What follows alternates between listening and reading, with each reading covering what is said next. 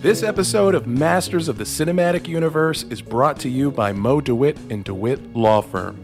Maybe you get in an accident chasing down a homicidal liquid metal machine from the future, or a time-traveling car sends you skidding into a truck full of manure. Perhaps a homicidal child cracks your skull open with a paint can this holiday season. Mo understands that every case is unique. If you're injured on the go, just call Mo.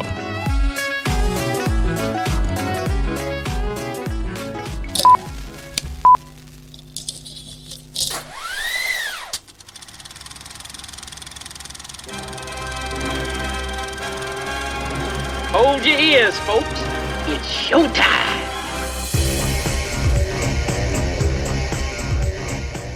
What's up, guys? Welcome to Masters of the Cinematic Universe. Do the Marvel Cinematic Universe as part of our Masterclass series. I'm getting good at that. Boom, you're getting good at that. Yeah. So, Very nice. you know, there was these guys, and like we were hanging out, and like they were like, "Yo, man, we should start a podcast." And like I was like, "Yeah, man, that would be really cool." But like, you know, my homeboy Eric, like lives down in Orlando. He does like really good artwork and shit. So like I was like, "Yo, Eric, man, let's get some lunch one time." But hey, I'm doing this other podcast. Can you do some artwork for that podcast first? And he's like, "Yo, bro, I got you, man. We got this, man." And I'm like, "Yo, Eric, you know, I know this dude named Doug lives up in Boston, and like Doug's super cool, man. He's like mad cool, man. But like it's really weird because like he's on our podcast sometimes, but he's not really a host yet. But he's gonna become an official host. But we should really do a podcast about movies. He has a son too, and his son wants to get on the podcast with us, but I don't know what's going to happen because we don't know what's going on. Sorry. And that truth serum in me. It's not truth serum. Oh, I don't know how I didn't break stride there. I really thought I was going to fuck it up at some You point. did good, man. You did very You did good. great. Doug, you gotta mute Zoom. Or, yeah, all right. I got to meet Zoom. You gotta mute Sorry. Zoom. That's okay. Very unprofessional of me. That's okay. That's how we keep it loose around here, man. Loosey-goosey. Loosey-goosey. What's Joe, new, guys? what's new with... I know what's new with Joe because we just talked about it off air. He had a really cool guitar that I like a lot, and he got rid of it. Well, it's not new. That's like years ago, but... Well, it's new to me. I just found out about it. I'm quite hurt. It's probably had 5 owners since he got rid of That's it. true. That's true. Rest in peace. Yeah. Yeah. What's new? We went to Carrabba's, or Carrabba's as the locals call it here today, for my mom's birthday, which is coming up this week, which by the time this comes out was probably 3 weeks ago or 4 weeks ago. But I got the Johnny's Trio, which is really good. It comes with chicken brine, which is the goat cheese chicken with sun-dried tomatoes. Comes with steak marsala. There you go. And it also comes with some mezzaluna raviolis. Oh, not the mezzalunas. Oh, shit. Mezzaluna. That is that is a calorie bomb of a dinner, man. I'm proud of you. Yeah, so I ate the entire thing, plus like an entire loaf of bread and some cake. And then, because right now they're running a thing, if you buy a certain entrees, you get a lasagna to take home. So I also ate a lasagna. Holy shit. I like that promotion. It's like, hey, you fat fuck. Obviously, obviously you love to eat. Here's a lasagna, just cause. I mean, it's not like, some places are like, well, here's some dinner mints. Like some places are like, maybe give you some ice cream on the house. They're like, no, we're giving you a fucking pound of lasagna to take home with you. That's great. That's pretty awesome, man. Yep. Happy birthday to your mom, by the way. How old Yes. is your mom? Well, she's been telling me over and over again all day that I have a son in my 40s and I'm still in my 50s. And I'm like, I just turned 40. I'm not really in my 40s yet. I'm just 40. And she's like, well, I'm going to keep saying it. She's like, it makes me feel younger. I'm like, also, you realize that when you say that, people don't realize you had me when you were 18 years old, and they'll think like you were like 14 or something. Might want to phrase that a little better, but yeah, she'll be turning 59 this year. Okay. Wow, your mom and I are the same age. Hey, Doug, what were you doing in 1982? I know, right? Or 81, I guess. Yeah. Doug! Oh, no, Doug's dead. Fuck you, Doug! Wouldn't that be fucking awesome if you found out that Doug was your real dad? Would it though? No, probably not. No, it would be cool. It'd be strange. Very proud. Yeah, it'd be very. Yeah. Doug, what's new with you, man? What's new with me? Well, by the time this airs, I will have helped my daughter Hannah move again. I love you, honey. But yeah, she got a new job, which facilitated finding a new place. She's up in Boston in the city. So she's very excited that she's living in the city now. Oh, that's cool, man. Yeah, and that will have happened in real life. That's next weekend. But so I will have survived. I'll be very sore. Yeah. And but you're doing like a city move-in where you got to like double park a U-Haul. it's luckily there is a parking lot next to the building that I think we can park in to unload. And she doesn't have a lot of stuff, to be honest with you.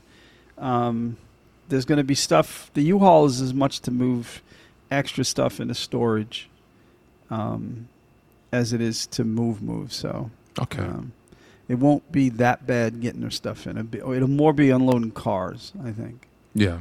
And then, well, that's exciting, man. She's so excited. She's so excited because, like I said, she's got a lot of friends up in the Boston area, so she can get to see them a lot more now and be a city girl. Well, Boston, to me, I've always said Boston's a town masquerading as a city.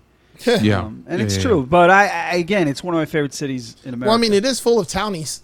That's true. It is full of townies. Yeah. One of my favorite memories of Boston was, leaving it. No, I love Boston. Boston's a cool town, man. It really love Boston. And they have the duck boats, this tourist thing, these vehicles that you can see all the sights in and stuff. And we took one of those one time, and as we're going by this group of townies, one of them shouts, "We're the heart of Boston!" And it was just so perfect. It was like, It is. Yeah, and she's going to be in the Southie area, so she's moving to where the real shit happens. That's pretty real. Yeah. Although Southie's getting a little more. And she's she's towards the north end, the north end near the convention center. So, man. But Southie's still Southie when it comes down to it. I mean, that's true. But that's if what makes that's charmed. I guess. Could the three of us do a little trip up to Boston to the north end, and just eat delicious Italian food and bakery food all day long? I'm down. I've never been there, so I'm down. Mike's Bakery, the best cannolis on the planet Earth. Joe, we need to get sponsors so we can actually just travel. I know, right? Yeah. There's a restaurant in the north end in Boston. It's in an alley, and the hours are erratic at best. I think it's open like 2 days a week, and you eat whatever that old lady is cooking. Yeah. There's no menu. There's like patio furniture in there. There's like 2 tables. Yeah. And we haven't been able to eat there. Every time we go, it's like, no, sorry, we're closed. It's Saturday at noon. Nope. Yep. Look, if me and you are eating spaghetti in an alleyway, can we Lady in the Tramp it? Yes. I will video that shit. Yeah. We could do 3-way spaghetti eating. Hell yeah, I'm down. Harder to pull off, but it'll work. Worth the effort. No, just get 2 noodles or 3 noodles. Make like a Triforce. Yeah. Oh yeah. It'll work. Yeah. Yeah, but real quick, I will put some of the restaurants on Federal Hill in Providence up against any of the Italian restaurants in North Boston. Okay. And that's not to shit on, because the restaurants in North Boston or North End are great. Yeah. But Federal Hill, man, because that's actually the largest concentration of Italian Americans in New England. There's more Italian Americans in Providence than there are in Boston. Really? Okay. Yeah. It's interesting. So they know what they're doing, and it's one street. It's called Federal Hill, Atwells Avenue, and it's Restaurant Row. And it's cool because it's not far from us, Okay. So we got to go. Joe, we got to go, man. Yeah. We're going to get the hell out of Florida. We can do a live show from Boston, man.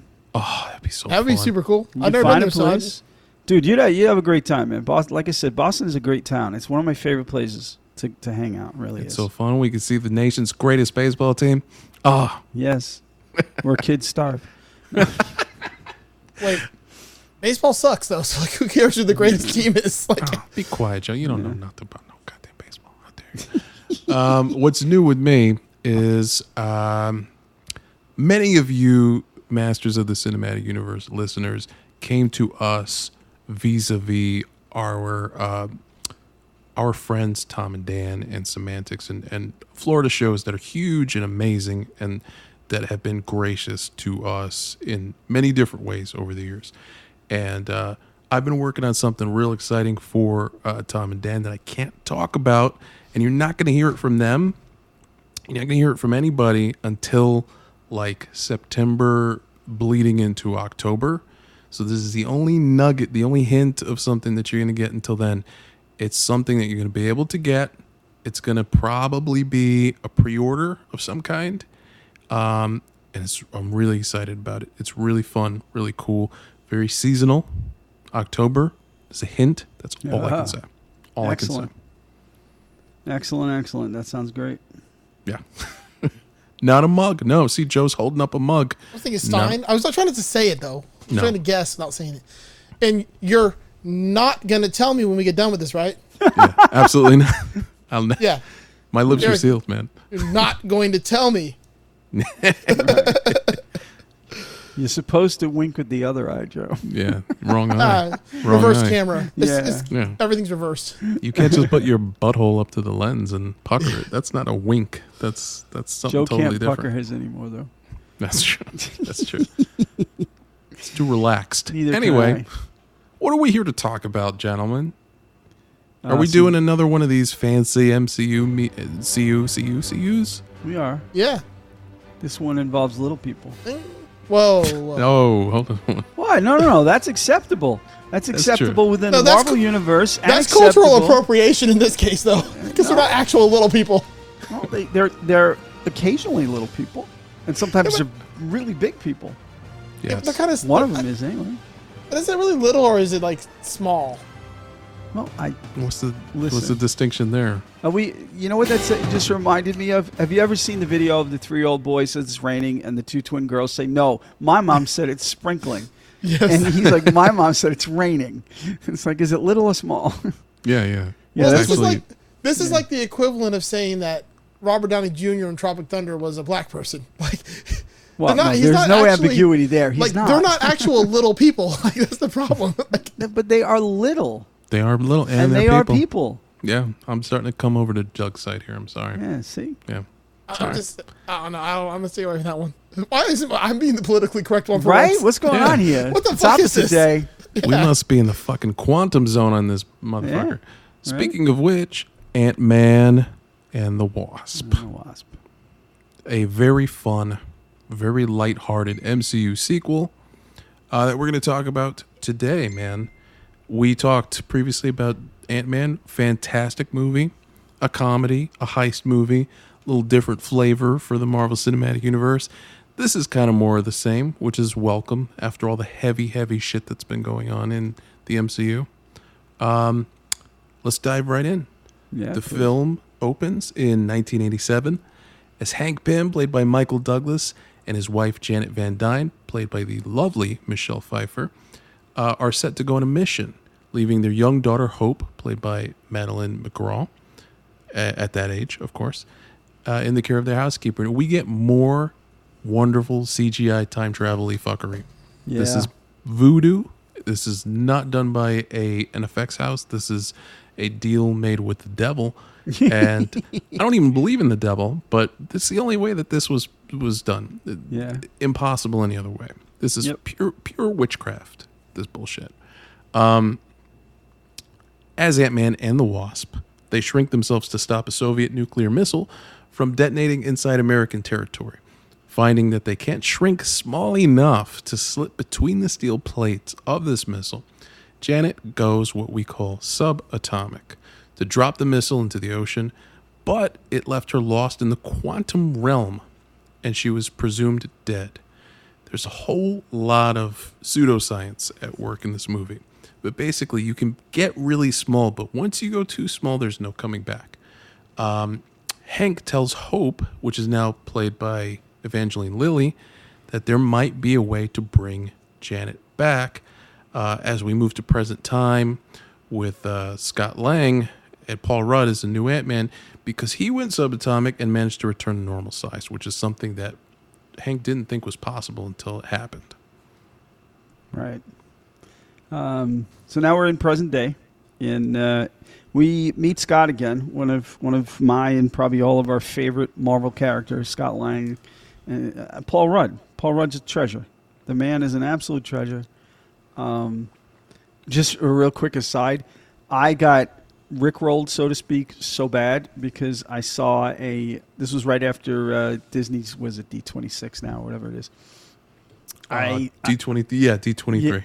Yeah, 23. Only I saw a link for the Ant-Man and the Wasp Quantumania for a teaser trailer, and it looked all official, and I clicked on it, and it was the clip from Mac and Me that Paul Rudd plays every time he's on coke. Yeah. I'm like, you son of a bitch, you got me.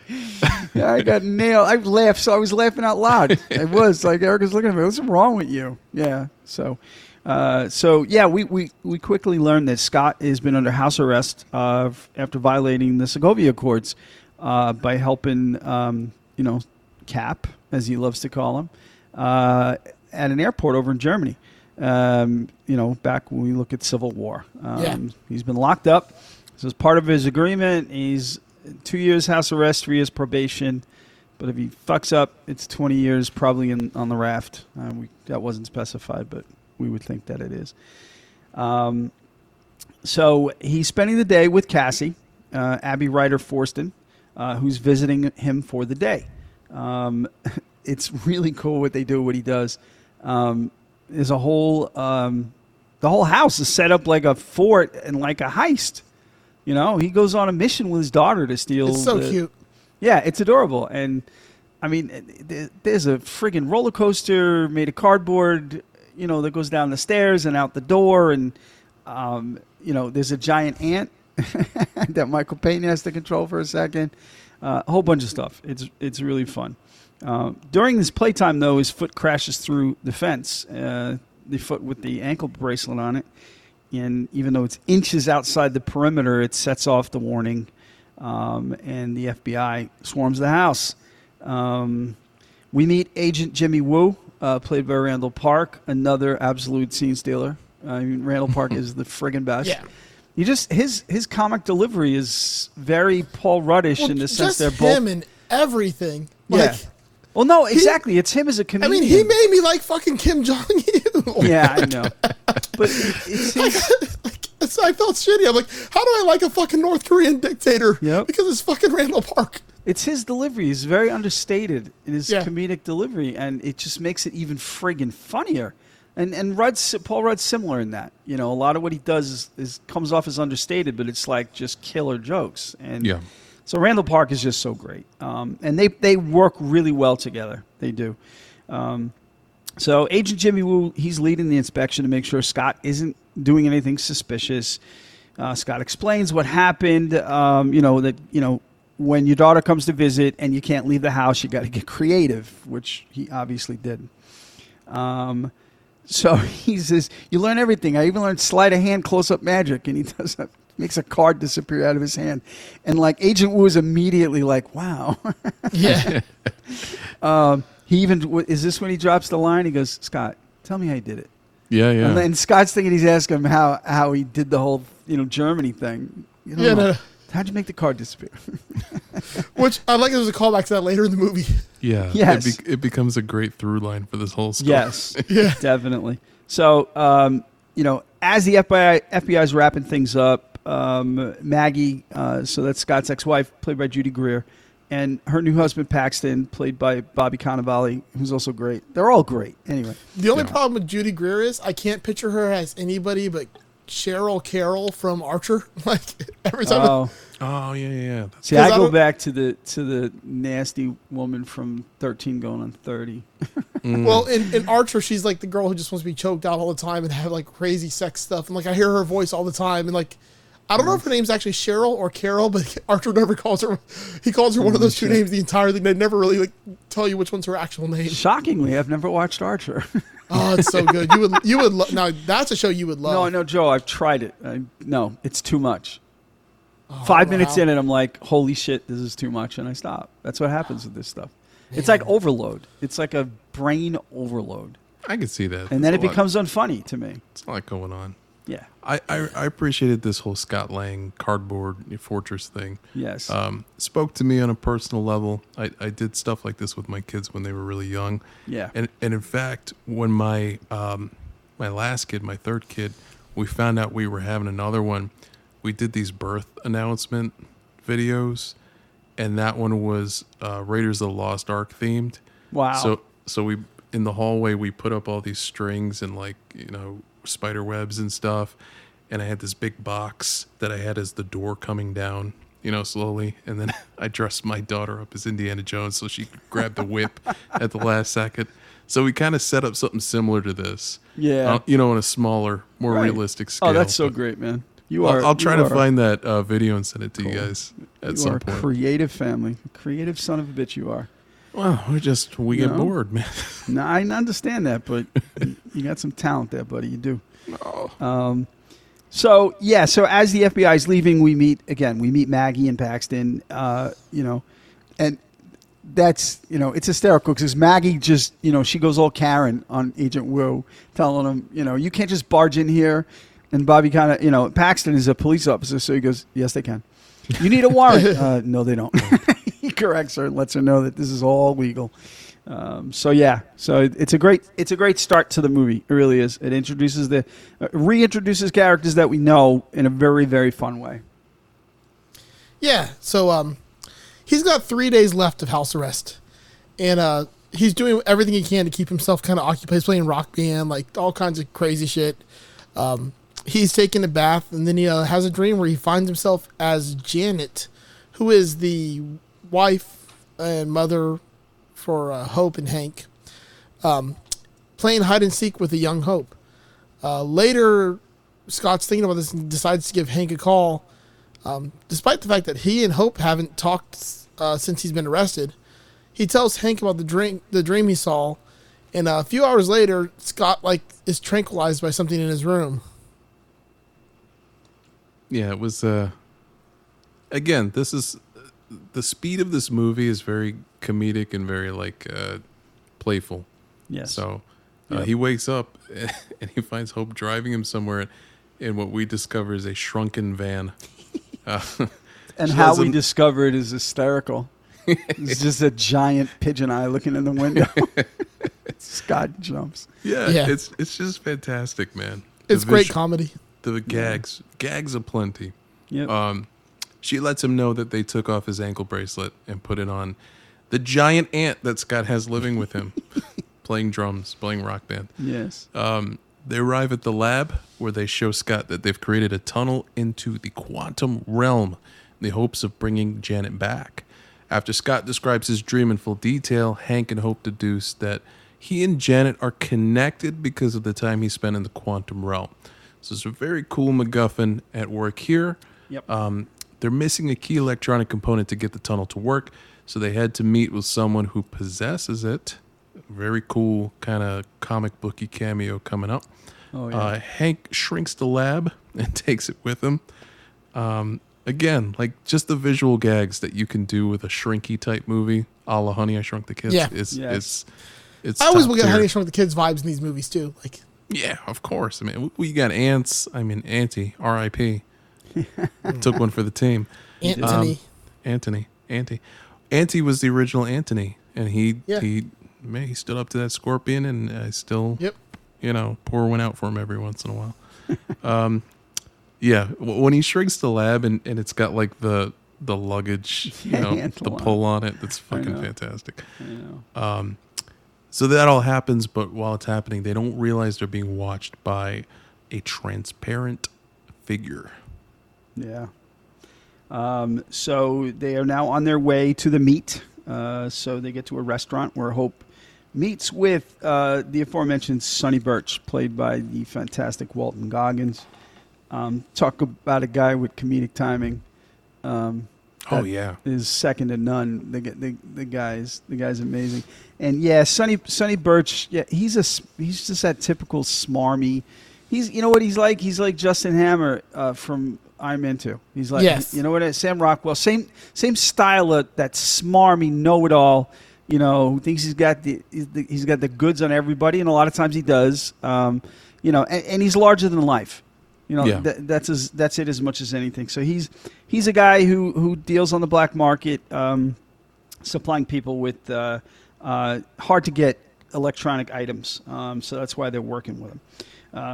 Scott and Hank are in the van monitoring the situation, and so Birch knows that she's introduced there as Susan, but Sonny knows that she's Hope Van Dyne. So he calls her out on it, and he refuses to give up that component that Hope is there to pick up and pay for. So she appears to leave. She starts walking away. They're trying to think of another way to do it. Birch and his goons start to walk out, and it's great because it's a trope, but the over-the-top, larger-than-life black market arms dealer has buffoony henchmen. Oh yeah, he must have got it from the Tracksuit Mafia. Was that exactly? But it's well done because it's Marvel and it's the Ant-Man movie, so their comedic value to this is just as good as anything. So they start walking out, but they're knocked around by Hope in a Wasp suit. Scott, he didn't know about the existence of Wasp, and it's funny. You gave her wings. Could you have given me wings? Yeah. Yeah. Red Bull. Yeah, exactly. Wings and blasters. He's very pissed off. She fights them in the restaurant's kitchen. It's a very cool fight scene. Again, well done with the shrinkage dairy and back to normal size. She's using all that to her advantage to kick the shit out of these again buffoonish goons. Hope grabs the component, but she's attacked from the invisible figure from earlier, who we learn is Ghost, played by Hannah John Kamen. So we see that she's sort of phasing in and out of visibleness, I guess. Yeah. She's becoming invisible and then visible again, but it seems to be random, and she's uncomfortable. We already get the vibe that there's something not right with what's going on. This allows her to phase through pretty much any object, which puts Hope at a disadvantage in the fight. She holds her own, but it kind of goes Ghost's way. Scott joins Hope as Ant-Man in the new suit to help her, but Ghost escapes and makes her way to the van and then steals the shrunken lab from Hank. I do like how everything's like a Micro Machine playset in this fucking movie. Isn't it cool? Yeah. It's so cool. It's funny because I have a hard time. I had a hard time, like when I first started watching Ant-Man, and then especially this one, and wrapping my head around shrinking a car and allowing it to grip, the road like a regular car, and like shrinking a building down and rolling it with like a suitcase and not having everything go all over the place inside. Yeah. But first you have to suspend disbelief. But also, how does the plumbing work? No, exactly. But it's also, for me, the way I got around it and helped myself get my head around it is that my relationship to things like this are just toys, and toys aren't real cars. Like a Hot Wheels car that size is just a little piece of plastic with no weight. But this is an actual car. It's shrunk down, so of course it's going to drive right, even if it's small. You know what helps me with that is years and years of comic book bullshit pseudoscience. There you go. And the way they explain things in comic books is so fucking heavy-handed. And the way, even in this movie, the way it's supposed to work is even if something's really small, the density is supposed to increase. Right. So it's like much what heavier you're than telling me is. Yeah. That's right, baby. Even though it might look small, it's thickest thing you've ever seen, Joe. Packing quite a punch, 2 inches and 25 pounds. It makes a thump when it hits the table. Anyway, So that's how. I mean, obviously, it's all about suspending disbelief, but I got to suspend disbelief later when that Hyundai outruns that RT Charger. Ain't it great?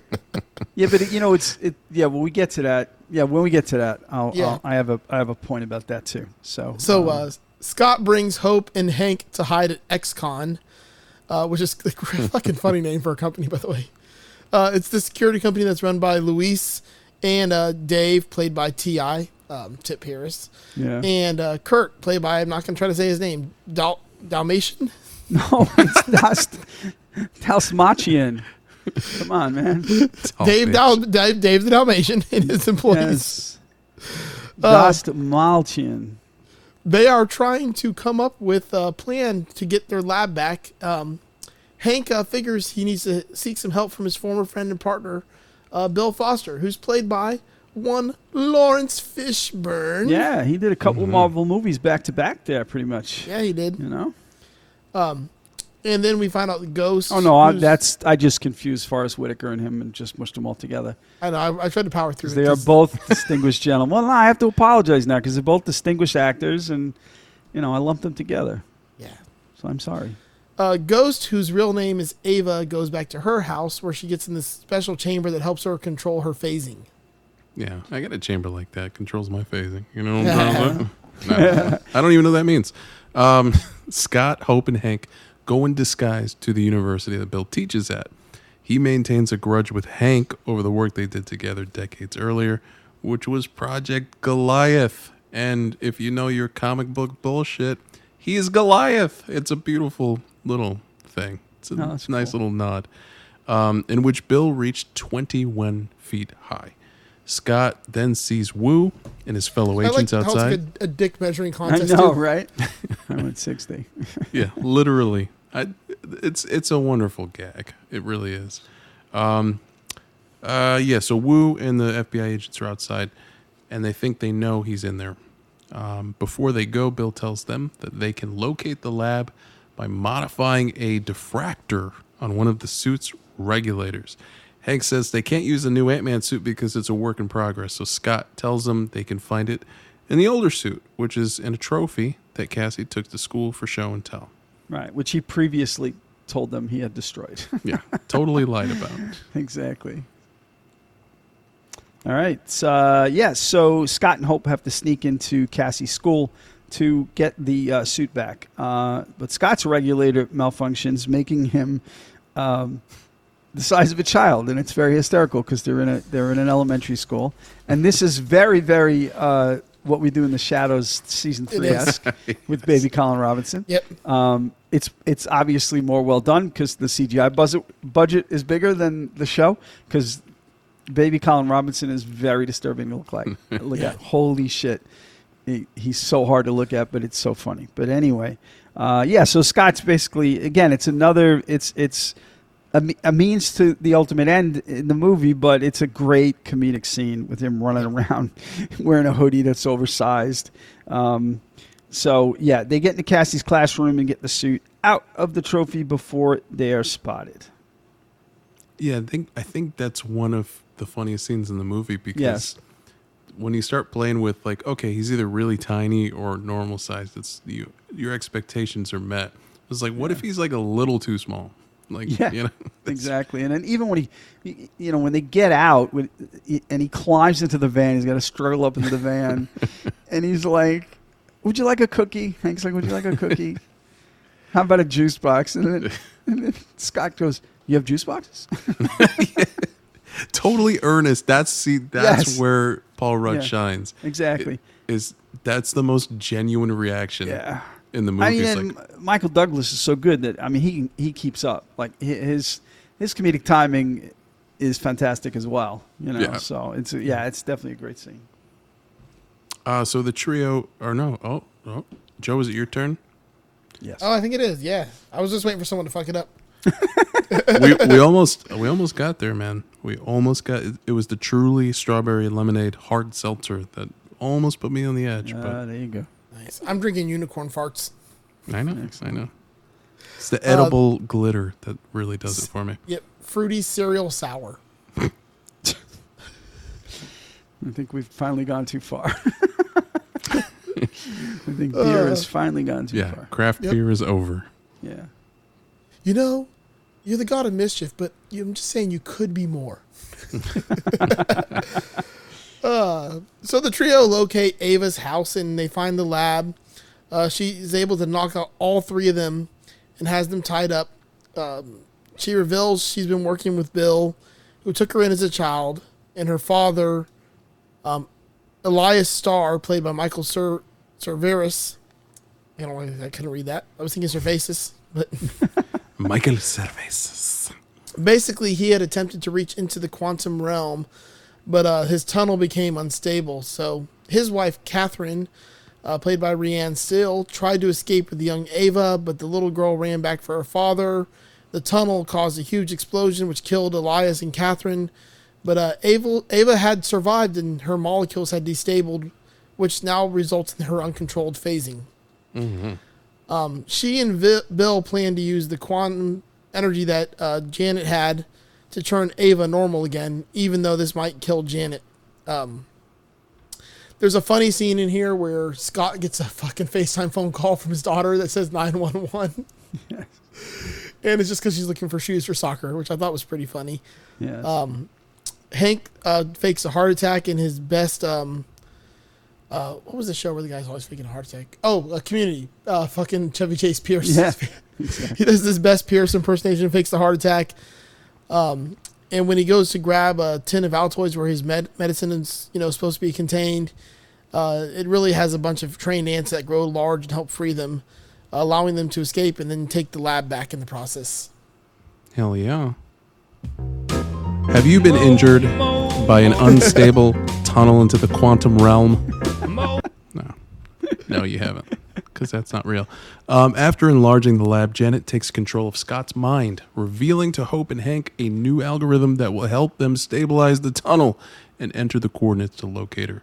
But she warns them that they only have 2 hours before the quantum realm becomes so unstable they won't be able to reach her for another century. Yep.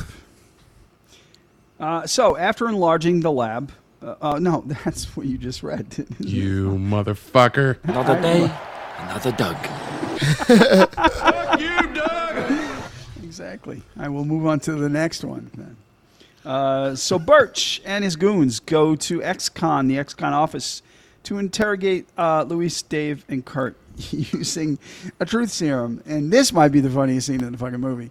Yeah. This is my intro to this episode. Yeah, because it's just the back and forth between Luis and the guy who's administering the truth serum about there's no such thing as a truth serum.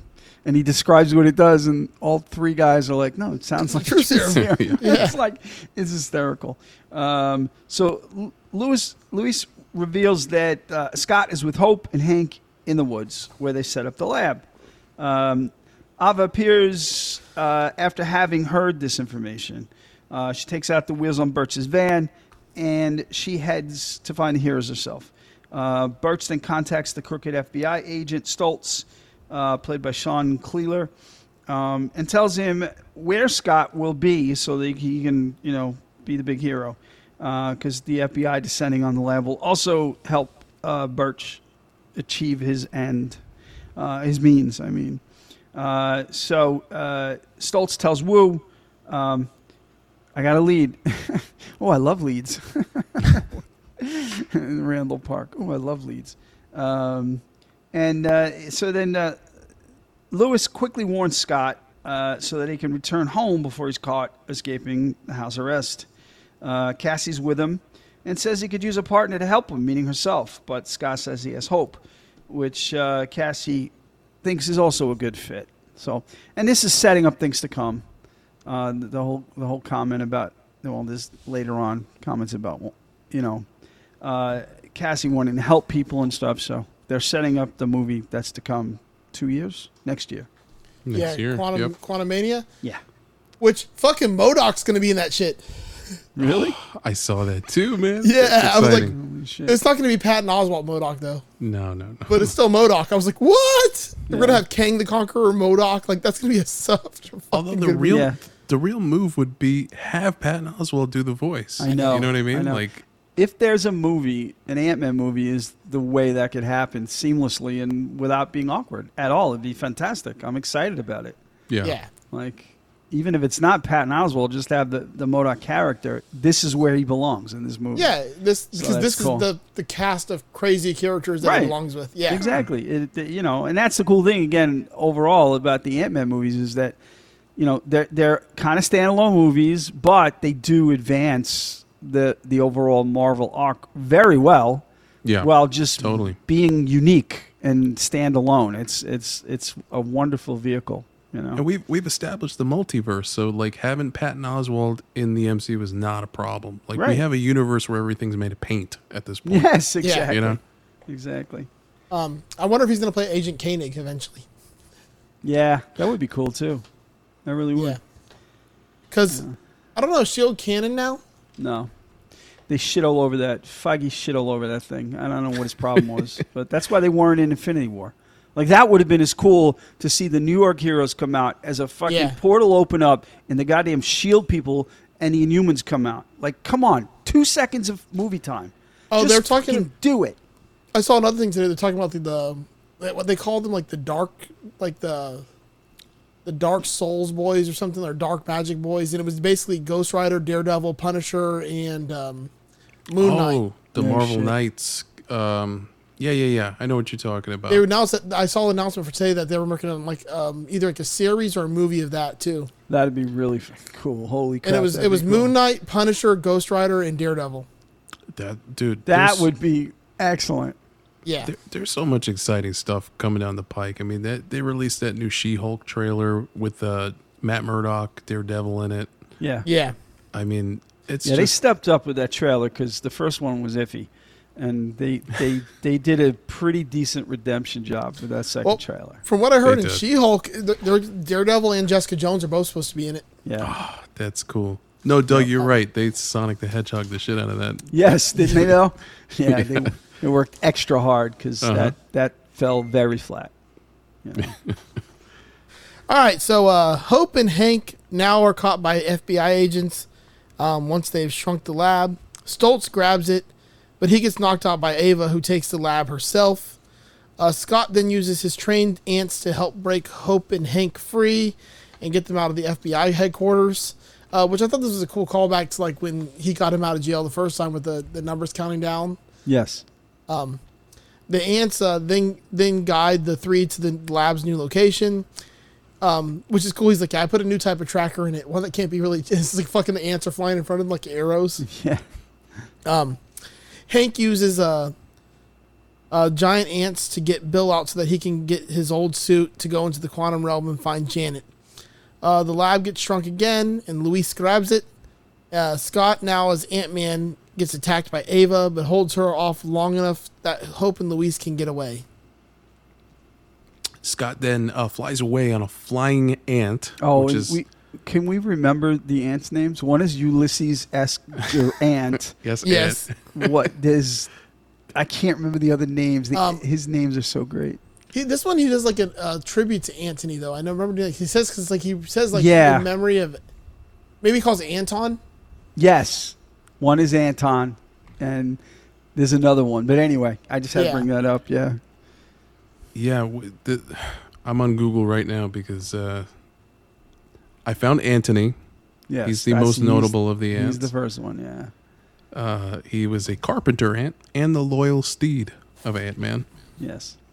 I'm going to get sidetracked here. Anyway, but it is a great running gag that every ant has a name. Scott flies away on a flying ant to meet up with Hope and Luis at the rendezvous point, but they're followed by Birch and his men as well as Ava. Hope shrinks and enlarges the van to literally throw the goons off, which is pretty cool. Yeah, that was neat. Even enlarging, is that a word? I don't know. Yeah. A Hello Kitty Pez dispenser to throw one of them. Yeah. Oh, and I just so everybody knows, if you haven't seen it, this takes place in San Francisco. So they're racing through the streets, the hilly streets of San Francisco, getting this shit done, and it's absolutely remarkable. Yeah. Totally cool. And it was cool. And for some reason, they have something against 300s and Chargers because they keep getting fucking smashed in San Francisco. Shang-Chi smashes a 300. That's because they're gas guzzlers, Joe, and San Francisco is very forward-thinking. Well, maybe that's a bunch of pussies live there. Ooh, right. Shots fired. It's only the tech giant headquarters of the fucking planet. But San Francisco isn't. San Jose is. Oh, okay. Yeah, but that's like 50 miles away. It's not the fucking same city. But everybody lives in between the two, and they do all that shit. So yeah, come on, get a Tesla. San Francisco is just a bunch of granola eating hippies. What's wrong with granola? Huh? Well, I mean, it's delicious. Highest median house price in the fucking country. It is. It's ridiculous. It is. It's stupid dumb. Sorry, go ahead, Eric. That's okay. Scott grows to Giant Man to stop them, which is another cool, throwback to the Civil War movie. It's a big giant Ant-Man. But as Ava intervenes, Hope becomes the Wasp to fight her. Birch takes the lab and runs to the docks where he boards a ship to get away. Scott grows again to reach him and stop him to recover the lab.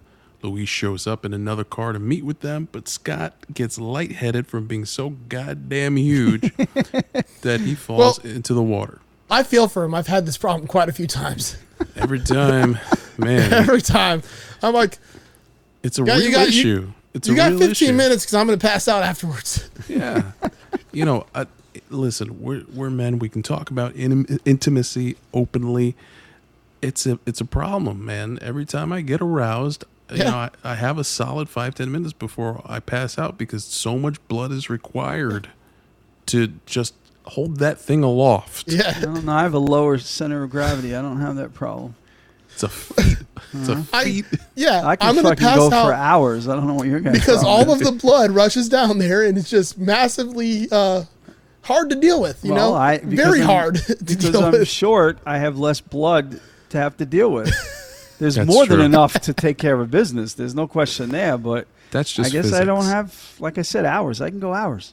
Yeah, hours. that's science, folks. And that's pre-old man medication. I'm just putting that out there. Okay. That's natural me. This reminds me of, there was that very short-lived TV show that was kind of loosely based on He-Man and Masters of the Universe. It was Son of Zorn. Oh, yes. I love Son of Zorn. Yeah, that's Sudeikis, yeah. Yeah. There was with the kid, the fucking guy. What's his name? The kid that's in like. I love the kid. I can't think of his name. But there was one scene in that show where he goes to the doctor because he's half human, half cartoon. Half cartoon. Yeah. And the doctor is homeboy from oh my god, what's his name? The woodworker guy with the mustache from Parks and Rec. Yeah. That guy. You know, very deep voice. Ron Swanson is the character. Yes, Ron Swanson. Yes. I can't remember his name either. And the kid is like, there's something wrong with me. Like, this isn't normal. My legs are cartoon legs. I just want to, feel like I'm a normal person. And the Ron Swanson cartoon gremlin doctor tells him, like, well, I don't even have a heart. Like, I have a ghost that lives in my chest that scares the blood around my body. For some it's so stupid, but for some reason, like, that tickled me in such a way that I recorded it on my phone. Oh, that's great. I can hear it in his voice, and that's what makes it really funny. Yeah. Like, I can hear him saying it. But wait a minute. I got to make a note. Note to self, tell Hannah not to listen to this episode. Put an alarm on that one, yeah. We don't need that one out. So, yes, we were where we left. Sorry, I pulled a Joe there and Spike stripped all over that paragraph. Louis shows up in a car. Scott gets lightheaded from his huge boner, falls into the water, and Hope actually swims down and saves him. Yep. All right, so now we are in the quantum realm. Hank has suited up, and he's in his vehicle, because this is all timed. He's got to do his part while they do their part to make sure everything works and they can rescue Janet. He loses a signal at first. And then when he gets that signal, he travels down smaller and smaller and smaller. He goes through a little tardigrade field, and he's admiring these little creatures, or these big creatures, until they all decide they're going to eat him. And he's waiting for the reboot, and finally it happens, and he's able to take off and escape them. He finally makes it down to Janet. They see each other, they reunite and kiss. They're just very happy to see. And I have a question. Was it ever explained why he's Hank Pym and she's Van Dyne? Did she just not take his name? And then why did Hope take her name? That is a good question. It's unimportant in the grand scheme of things, but I was always wondering that. But that is interesting. I thought it might be a comic thing, but it might not be. I think it's a comic thing in the sense that when they introduced those characters, they weren't married yet, even when they were on the same team. There you go. That would make sense. So it's just it's a continuity thing. Yeah. Okay. All right. No, that's cool. I just got sidetracked there. So meanwhile, at the lab is returned to its normal size, right in the middle of the street, down by the pier. And Ava Ava and Bill are planning to get Janet's quantum energy. Hank and Janet start to return as Ava and Bill begin the process, which starts to drain Janet. Scott and Hope show up and disable their machine, giving Hank and Janet enough time to crash through, back from the quantum realm in their little vehicle. Hope reunites with her mother. It's a very cool, touching scene, of course. Janet then sees Ava's problem, and with her her quantum realm acquired powers, she puts her hands on Ava to stabilize her and stop the phasing. So that's also very emotional too, because again, we're dealing with a Marvel, ambiguous villain. She's not really a villain, right? Right. She has noble reasons for doing what she's doing. She's going about it the right or the wrong way, however you want to fall on that. But it's nice that she gets saved in the end, that Janet does that for her. So at this point, everything's wrapped up. Everyone leaves as heroes, as the heroes take the lab.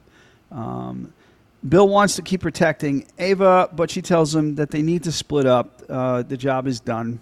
It's also another emotional scene that got me a little bit. Outside the lab, Dave and Kurt help Luis incapacitate Birch and his goons, which is now a callback to the truth serum, when the bad guy who developed the truth serum, they give it to all three of them. So they spill their guts to the police, which is fantastic. Yeah. And the bad guy just goes, "It is a truth serum." It's just perfect. It's just great stuff. Yeah, it's so much fun. Yeah. So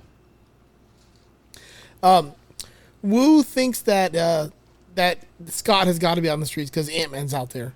But he goes to his house and he finds out that he's still there. So Scott's sentence is now over and he's free once more. As you'd imagine, the first thing he does is go see Cassie. Yes. In the very final scene, Luis gets a new wealthy client for his business to keep them from going under.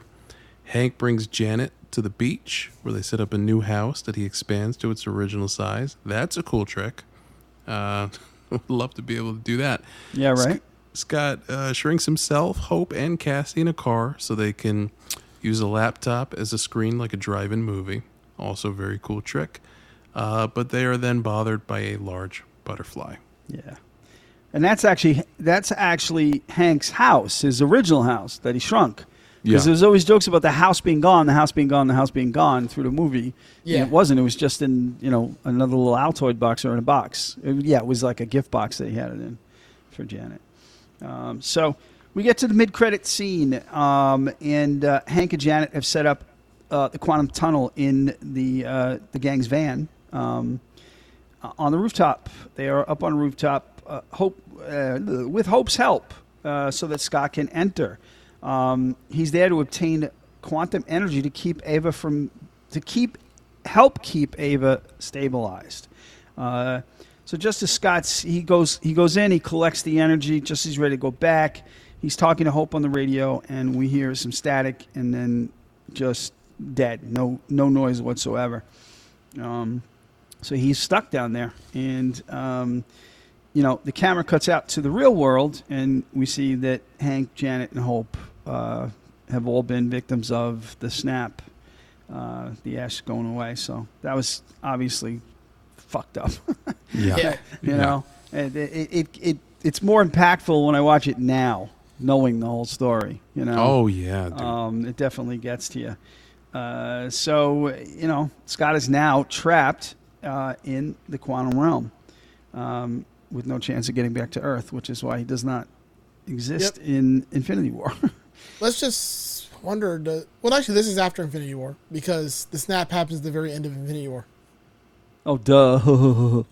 Yeah, I'm really good, aren't I? It's late. So this takes place at the exact same time as Infinity War. Apparently, he didn't get the memo that all the rest of the fucking heroes in the world are over in Wakanda fighting, and his ass sitting in a van trying to get quantum energy. Right. Hey man, he was on the West Coast. He was enjoying the coast. Yeah. Well, he would have got locked up though. Right as he was going in making a joke about how he can hear them on the radio, Thanos was saying, "You should have went for the head." Yeah. Yeah, pretty much, man. Yeah, it's like simultaneous. Like while this scene's happening, like fucking Thor's like fucking chopping Right. into Thanos. Yeah. Yeah. Which makes me wonder now, because that was daytime when that happened, and it's daytime here. That's the complete opposite side of the world. Well, East Africa. I don't know what the time difference. It's a pretty big time difference from Yeah, San Francisco. You might have caught. Well, I'm thinking it's. Unless this is like 5 a.m. in San Francisco and it's like 6 p.m. over there. No, I'm thinking it's like 13, 14 hours difference. Yeah, it's exact opposite, I would think. Because it's Yeah. almost the exact opposite side of the world. So morning, it could be. Who knows? Whatever. You might have caught something there. That's You a good may point. have. You may have just blown up the Yep. whole goddamn MCU, Joe. I'm just Thanks a saying. lot. And one's north of the equator, one's south of the equator too, which would change the one being winter and one being summer. Yeah, but they're Wakanda's so close to the equator that they don't have. Yeah, true. Well, they kind of do in the mountains, but yeah. Look out, Joe. That's fucking. Is that behind you? Oh my god. What? I don't know where you're going with this. Anyways, Kevin Feige sprung up behind Joe and. I got you. Back in San Francisco, it looks like most of the world is now feeling the effects of the snap. Almost all the life in the city and Earth seem to be gone, except for a giant ant who is playing Rock Band still. He's just jamming out the fucking drums. Yeah. I appreciate that little sprinkle of levity after that heavy ass shit. Yes. All right. So I cleared it up. So it's 10 hours time difference between Okay. San Francisco and East Africa in general. So if it was 7 in the morning, it could be 5 in the afternoon there. So the daylight thing works. Wakanda seems like it's somewhere near Kenya, based upon where the map zoomed out at the beginning of Black Panther. Yeah, it's somewhere. It's in the northern part of Africa, but in the eastern part of Africa. No, it's not definitely northern. It's like central, because it's right under the lake, the big lake that's in the middle of Africa. Was it Lake Victoria, maybe?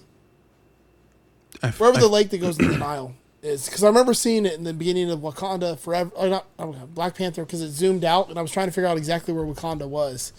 But it's at the base of the giant lake in the center of Africa, which is like near, I think. Yeah, Rwanda, it's under Niger, Botswana, and north of Nigeria. and Zambia. So yeah, it there, is too. Central Africa. Yeah. So that might even be another hour difference. So then it's only 9 hours difference. Okay, so then if this happened like 5 or 6 in the morning in San Francisco, Well, even 8 in the morning, 9 hours later, it's only 5 in the afternoon in Wakanda. So yeah, Again, Again, and if they're near the equator, so they have 12-hour light days That's all true. the time. That's true. Yes. All right, yes. we've cleared that up. All right, I was just curious. No, cool. It's a good point. Nicely done, guys. Good Final point. text reads: Ant-Man and the Wasp will return. ... question mark. Yeah. So we don't know. We Yeah. don't know, but At we this do know. point, we do not. I mean, if only there's like a really shitty fucking Chang security guard with a rat problem. That rat is the unsung hero. We've talked about it. Oh, Yep. definitely. He's the 1 in 14 million Yep. rat. I wonder if it's because Disney owns this and that's Ricky Rat. He's There you Mickey go. Mouse's cousin. Yeah. All right, so that was Ant-Man and the Wasp. Absolutely, man. Ant-Man and the Wasp. It's a sequel, right? I think the biggest question for us as we review this thing is going to be, did it live up to the original? Did it exceed it? Did it fall short of it? We'll find out as we hit the review. Where's the exciting Marvel music? There it is. Yes. I was just stalling for that, man.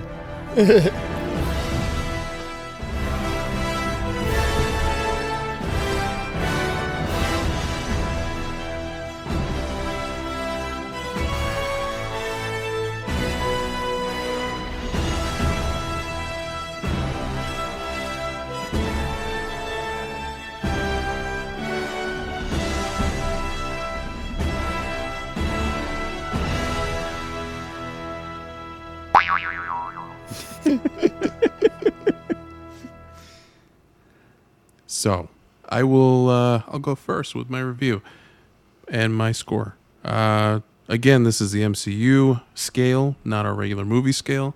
So our 1s out of 5s are weighted a little differently than with our regular movies. This is being weighted against the other Marvel movies. Yep. Ant-Man and the Wasp. I loved it. I loved it because it's funny. The comedy, the brand of comedy that they've subscribed to for these movies works really well, especially when you stack them against the other Marvel movies. They're unique.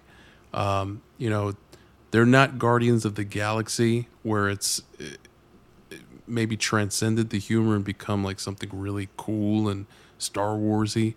But it does its own thing. It's quirky. Paul Rudd is a goddamn treasure.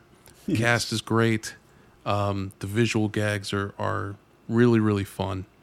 And, it's a strong movie. Is it as good as the original Ant-Man movie? There are elements of it that are, and there are elements of it that maybe are better, but I don't know if it hits quite as strong for me, this sequel. As much as I like it, falls a little short. I dug all of the nods to the comics and all of that, but it does suffer a little bit from that sequelitis. So I don't know. With all that said, and to be fair, I'd probably give this movie a 4.0 out of 5. I really like Absolutely. it. It's super watchable. It's funny. But it's not the best. Yeah. I feel you. As I watch this, like, it's good. It's got great actors in it. It's got a fun story. It just seems like the villain isn't that big of a threat. Like, especially when you factor the fact that on the other side of the world, every fucking superhero is fighting Thanos, and he's just worried about a girl phasing in and out to save, like, his ex-girlfriend's mother. Like, the stakes aren't very high. Like, the biggest thing that happens is he might get caught leaving his house and be under longer house arrest. Like, I don't know.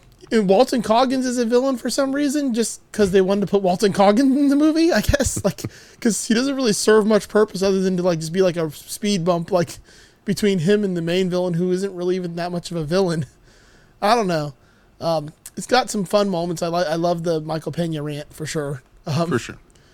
I like the dick measuring contest. I like, a lot of the gags and jokes in it. Randall Park's always awesome. But, I mean, when you're stacking this, the fact that we just watched Ragnarok and Black Panther and Infinity War right ahead of this, like, so you're like, Ragnarok, Black Panther, Infinity War, Ant-Man and the Wasp. Like, it's not in the same vein. Like, no. It is a fun movie, but it's not comparable at all.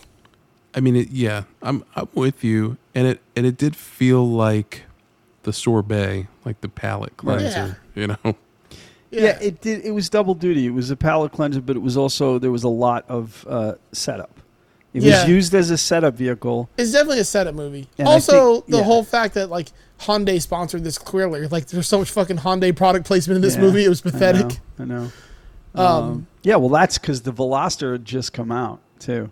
Yeah. So they were pushing that hard, and that's why they had that tricked out version of it. So, except that Veloster still would have not fucking got away from those Charger RTs with 5.7 liter Hemis. Of course not. Oh, right. We didn't touch on that, but my whole problem with that is when the Veloster shows up, out of thin air, the fucking Charger shows up. It wasn't in the chase, was it? No, it was. There was another one earlier because they wrecked 2 of them. Oh, okay. Because I saw the first one get wrecked, and I'm like, is that the same one? Because there was another silver Charger. They have an endless supply of them. Okay. Yeah. All right, that's cool. But yeah, there's absolutely no way that little Veloster would have ran away from that fucking Charger. Like, I think would have ate it for fucking breakfast. But back to what I'm doing here, rating. I forgot what we're even doing. I'm probably gonna, and I like stupid fun movies, so like it's hard for me to like go like this, but it really, like, in the grand scheme of things, isn't one of the top Marvel movies. Ant-Man 1 was better. I mean, it just was. I'd probably go like a 3.8. Okay. Yeah. I get it. Yeah, I mean, for me, it's pretty much, you guys summed it up. Again, I understand. I think it did its job as Feige and Marvel wanted it to do. As Eric said, it was a palate cleanser from the heaviness, and it was also a setup movie. And I think that whether it succeeded or not, as far as the villain goes, and I agree with Joe that the villain was underwhelming. But I mean, the Yellow Jacket villain in the first Ant-Man was kind of, mini villainish too. But I think that the reason for this movie that they had that level of villain was to make sure that the palette was cleansed and that we understood the setup, and that we weren't distracted by a big baddie. Yeah. Again, whether it worked or not, I lean towards what Joe said. I don't think it worked. It did detract from it. So I'm going to fall right in the middle between the two of you and do a 3.9 based on that. There we go. Yeah. We liked it. We didn't love it. That's Right. okay. That's okay. It's fun. a watchable movie. I could watch it when it's on. Not as much as Ant-Man, the first one, but it's a movie. If I know I'm in need of laughs, screw it. It's on. So it works. Yeah. To use one of Doug's favorite phrases, it's dumb fun, and you need There it, you man. go. You need Yeah. it sometimes. I man. feel like whereas, like you said, Black Panther was the scotch and Thor Ragnarok was the fucking yard of beer at Senior Frogs, this is like a wine spritzer. This was someone who ordered Jägermeister, and you're like, you're 35 years old. You know what I mean? Yeah. Like, Like, you should be more mature than this, but Yeah. it tastes good. Yep. tastes good. It's a Jaeger bomb. It's fun. Exactly. All right. Well, yeah, it's I'd say a pretty average MCU movie, but it's funny and it's a good time, lighthearted. You'll enjoy it.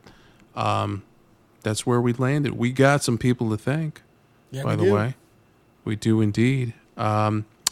First person we got to thank is show sponsor Mo DeWitt, DeWitt Law. If you're injured on the go, just call Mo. If you have legal questions, just call Mo. If you need help naming your giant ants, don't call Mo. Don't do it. No. But if your car is damaged by a large man, I guess you could call Mo, because Mo would fight to get the damages. What if you were standing on like Fisherman's Wharf and you got hit by a giant building that expanded out of nowhere? I think Mo could help with that. That would definitely fall into Mo territory Yeah. for sure. Absolutely. You might What be if you- confused by the call. Like, what the fuck are you talking about? But, Right. Yeah. What if you had like a really nice expensive suit on and a giant man came over and like passed out into the water and just completely soaked you with seawater? It's a suit. Suit schmoot. Get another Yeah. one. Oh, and if you take some kind of like dick medicine and all the blood rushes to your dick and out of your head and you fall down and concuss or whatever, that's a Mo call for sure. Oh, nice. That's good Yeah. to No know. matter how big or small you are. Right? That's good to Mo. Mo would help. Yeah. He needs to steal that slogan. He can have it. That's yours. Yeah, He's that's like, free Mo. You got these kind of problems. It's good to mow. Good to Mo.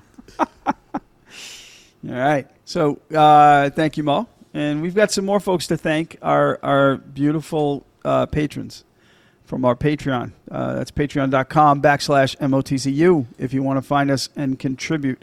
We've got a little bit of a race going with our sister/brother podcast, JSM. We've got 12 over there. We got 8 here now. So how about we give 4 more, folks? $1 a month. All right. So we can have 12. That would be really great. Absolutely. So And those. While we're on the subject, and before we thank our patrons, let's just Visit patreon.com/MOTCU to support the show, you cheapskate. There you go. That's love it. that. Couldn't be summed up better. That's Yeah. fantastic. So we've got Hannah Christ, who's not allowed to listen to this episode. Peter Bianco from the Tone Jerks and the Second Button Podcast, Mr. Brian Gower. Will Lehue, our friend and co-host on the Just Surprise Me podcast. Next is Tony DeGraw from the Signal Path podcast, the Texas State Boggle Chance podcast, which is the King of the Hill recap podcast that he does with Joe. And there's the Texas Size 10-4 podcast, which is a Letterkenny recap podcast that he does with Joe and John Schick. We Lady have Schick. What's that? Lady Schick. Lady Schick. Yeah. And we have Mr. Michael McVeigh.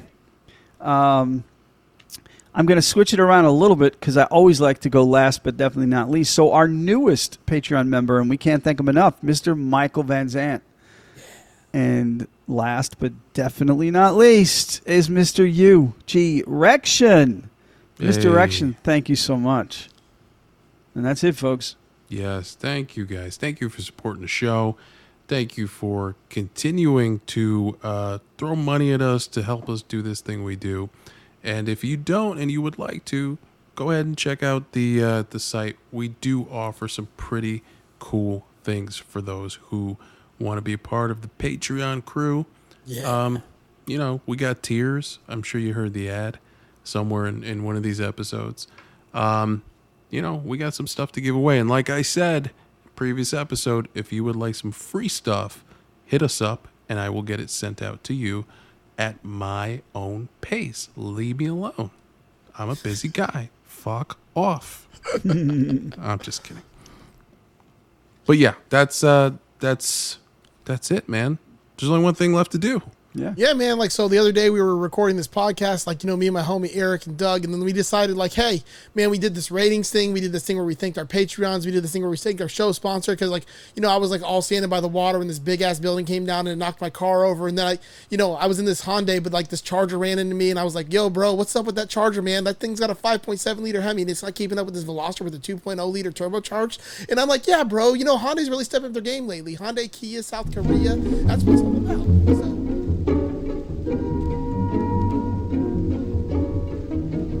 Hey guys, we've got to that point in the show where we need to start depending on listeners like you to help keep this thing going. What are we, fucking PBS? Oh yeah, you know it. I'm LeVar Burton. I wanted to be LeVar. Fuck. All right. I called it first. Yeah, I'm hosting Jeopardy. Are you, though? Listen, guys, we need your help. To help keep the lights on, as they say, we are launching our Patreon for Masters of the Cinematic Universe. Yes. Yes. And we have different tiers that you can sign up for and pledge to, just like PBS.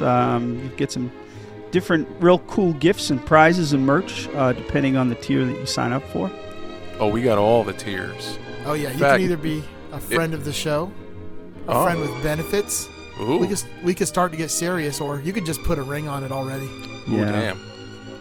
And if you exceed that amount, we'll send you some not safe for work pics, or if you want. It's not safe for your eyes pics in my case, but not safe for anything pics. Yeah. But yeah, guys, check out patreon.com/MOTCU. Take a look at all the different tiers that we're offering. Lots of cool swag coming your way, from stickers to t-shirts to getting to pick the film that we talk about. Yeah. The tiers start at $1. $1 a month. Come on, folks. That's it? Yep. $1 to get in on that number one tier. And with that, you even get the live chat with us anytime you want, as well as a shout out on every episode. Right. So come on, that's less than a cup of coffee a month. Jesus, what a steal. Yeah, guys, check it out. Again, patreon.com/MOTCU. And then enjoy this week's movie.